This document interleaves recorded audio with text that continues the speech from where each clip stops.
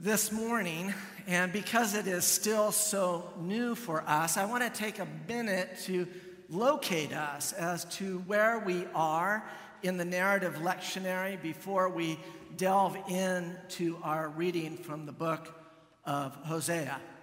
Except for last week and again in the upcoming weeks of Advent, all of our scripture readings are drawn from something called the narrative lectionary.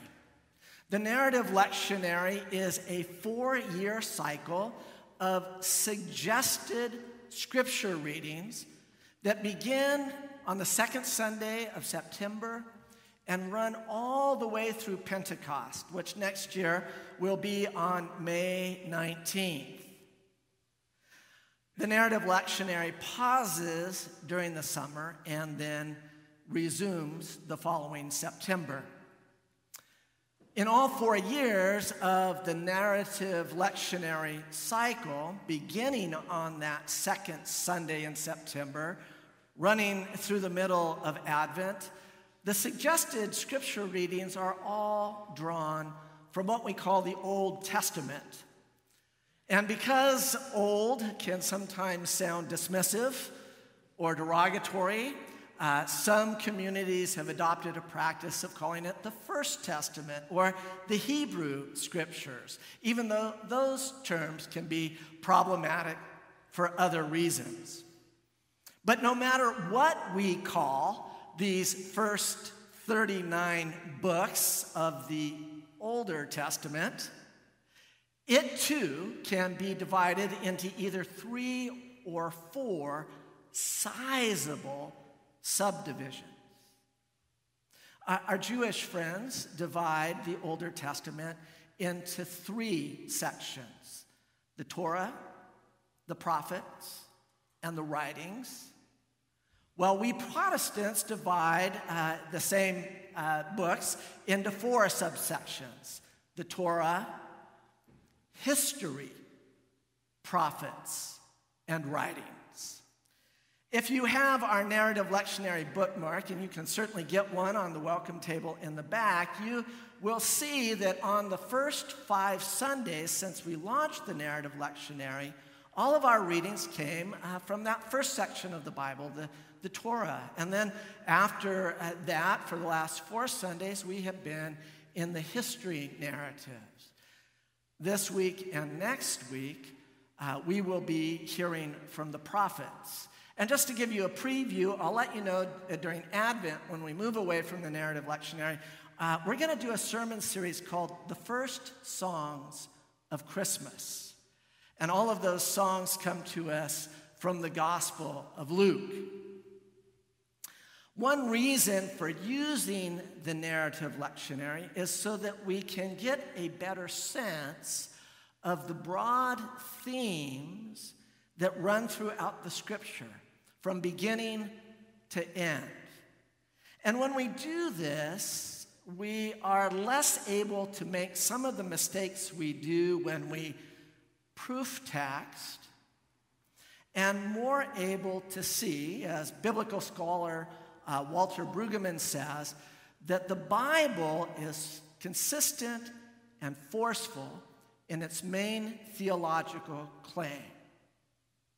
The claim that the God who creates the world in love, redeems the world in suffering, will consummate the world in joyous well-being. Let me say that again. The Bible is forceful and consistent in its main theological claim. The claim that the God who creates the world in love and redeems the world in suffering will consummate the world in joyful well-being. So none of this left behind nonsense. Well, this is the through line of the Bible. We often make the mistake of thinking that the God revealed in the Old Testament and the New Testament is somehow different. That the God of the Old Testament is a God of judgment and wrath. Well, the God of the New Testament is a God of grace and compassion. As we will see as we explore Hosea, this is not necessarily the case. Will you pray with me?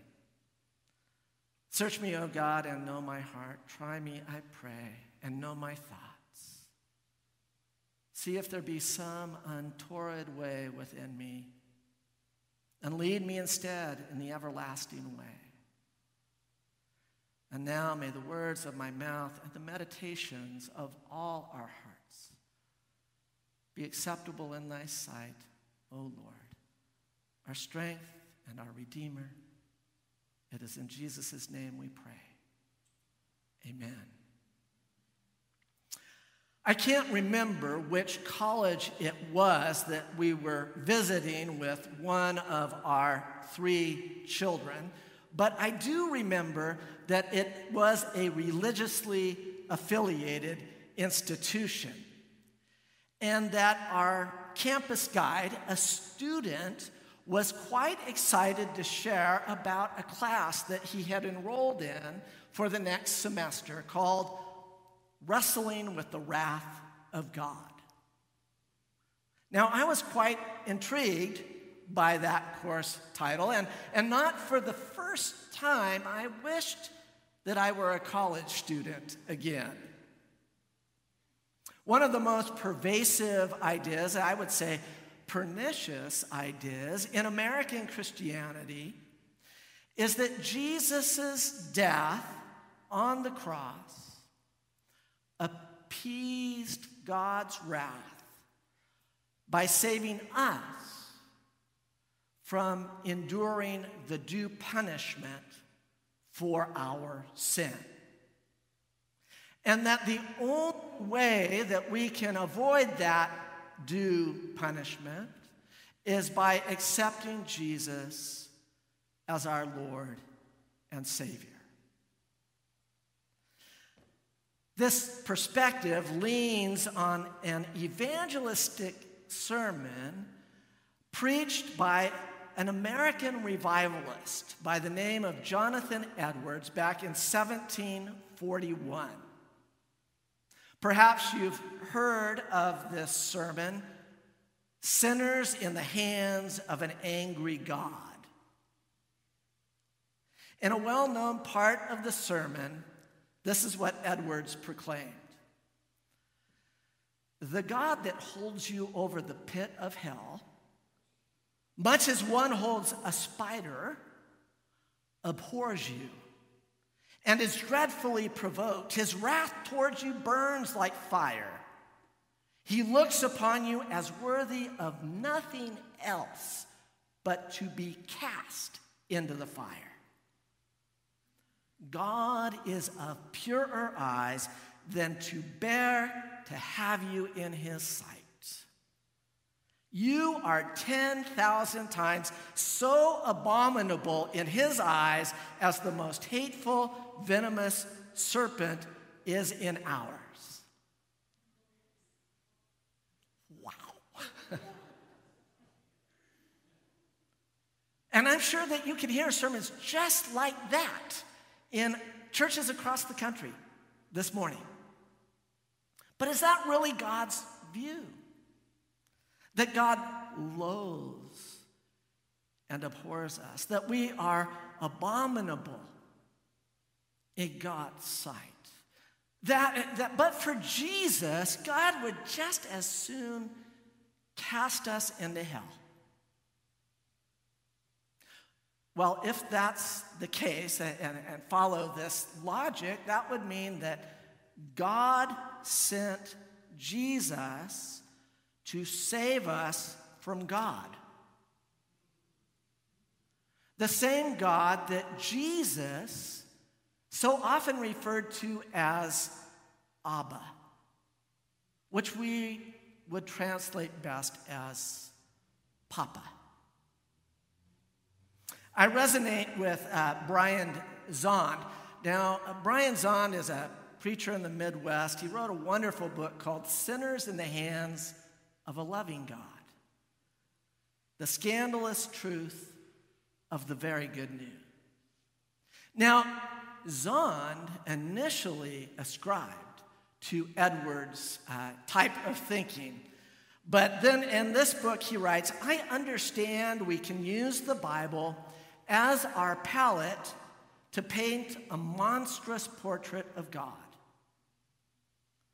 But when we're finished, if the image doesn't look like Jesus, we have got it wrong. It is a false and distorted portrait. As you listen to our reading this morning, the threshold moment, I think we would be hard-pressed to conclude that Hosea understood God as a wrathful monster. Though he predated Jesus by 750 years, Hosea depicts God in a way that looks like what we know of Jesus, and then how Jesus himself spoke to, for, and about God. A little background on Hosea, as we shared earlier, it is one of 12, Hosea is one of 12 minor prophets whose books appear at the very end of the Older Testament. But that description, minor prophet, is not meant to diminish their significance. Rather, it's just a comment on the small size of their writings when compared against the so-called major prophets of Ezekiel and Isaiah and Jeremiah. And it's because of their small size that we so easily, when we're looking at them, just flip past them in the Bible. They're sort of hard to find. Though I would point out that Pastor Liz in our staff meeting this week impressed us all by just reciting the books in order. I can't do that anymore. Hosea is memorable because in the first few verses of Hosea, God tells Hosea to marry a prostitute named Gomer. And Gomer proves to be unfaithful again and again. And yet, Hosea's love and commitment to her is steadfast. And this provides a powerful metaphor as Hosea describes the relationship between God and Israel as akin to a faithful partner who is married to an adulterer. Just as Gomer runs around with other men, Israel sins with other gods, most notably the Baals. But in Hosea 11, the metaphor shifts, describing God as a dedicated, eternally loving parent, and Israel as a headstrong, recalcitrant, prodigal son. Hosea 11 is drenched with emotion. So much so that Hosea is known as or referred to as the love prophet. And Hosea 11 is known as the love chapter. And some go so far as to say that Hosea 11 is to the Old Testament what John 3:16 is to the New Testament. Though Israel's disobedience is absolutely clear in verse 2, this wayward behavior does not ultimately result in divine rage or rejection or retribution. While God is clearly exasperated, we overhear God taking part in some parental nostalgia, recalling the nurturing care that God has showered upon Ephraim. which is just another name for Israel. Verses 3 through 4 then describe 5 or 6 different actions that reveal God's unwavering love. We heard the New Revised Standard Version translation of the text, but I'd like to read for you how this text is translated by our Jewish brothers and sisters in a publication that is often used in synagogues. It's by the New Jewish Publication Society. I fell in love with Israel when he was a child, and I have called him my son ever since. Thus they were called, but they went their own way. They sacrificed to Baalim and offered carved images. But they've ignored my healing care. I drew them with human ties, with cords of love, but it seemed to them that I put a yoke upon their jaws, even though I was offering them food. Whichever translation, and though we often talk about God's strength and power and grandeur, what Hosea 11 reveals to us is that God has a soft spot. What we might even call an Achilles heel. Even as verses 5 through 7 reveal that God really, really wants to be a stern parent and demonstrate tough love, God can't help but relent. As verse 8 says, my heart recoils within me. My compassion grows warm and tender. This passage is so tender that we might easily see it as an expression of maternal love. In the same way that Jesus expresses in yearning and lament in Matthew 23:27, when Jesus says, Jerusalem, Jerusalem, the city that kills prophets and stones those who are sent to it. How often have I desired to gather your children together, as a hen gathers her brood under her wings. But you were not willing. Hosea reveals that God is wrestling with wrath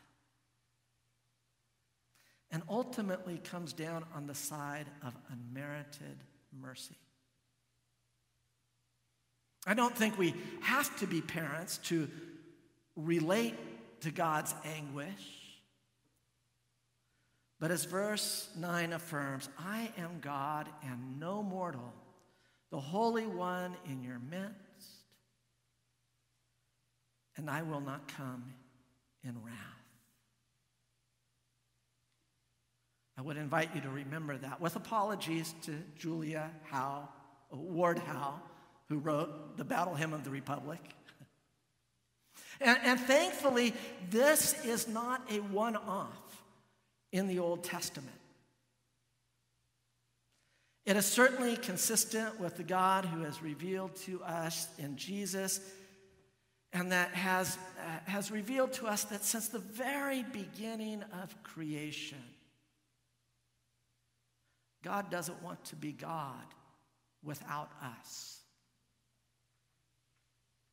Because God is not a vindictive tyrant who would just as soon cut ties with us, but rather an anguished parent whose heart aches when we are not who we've been created to be.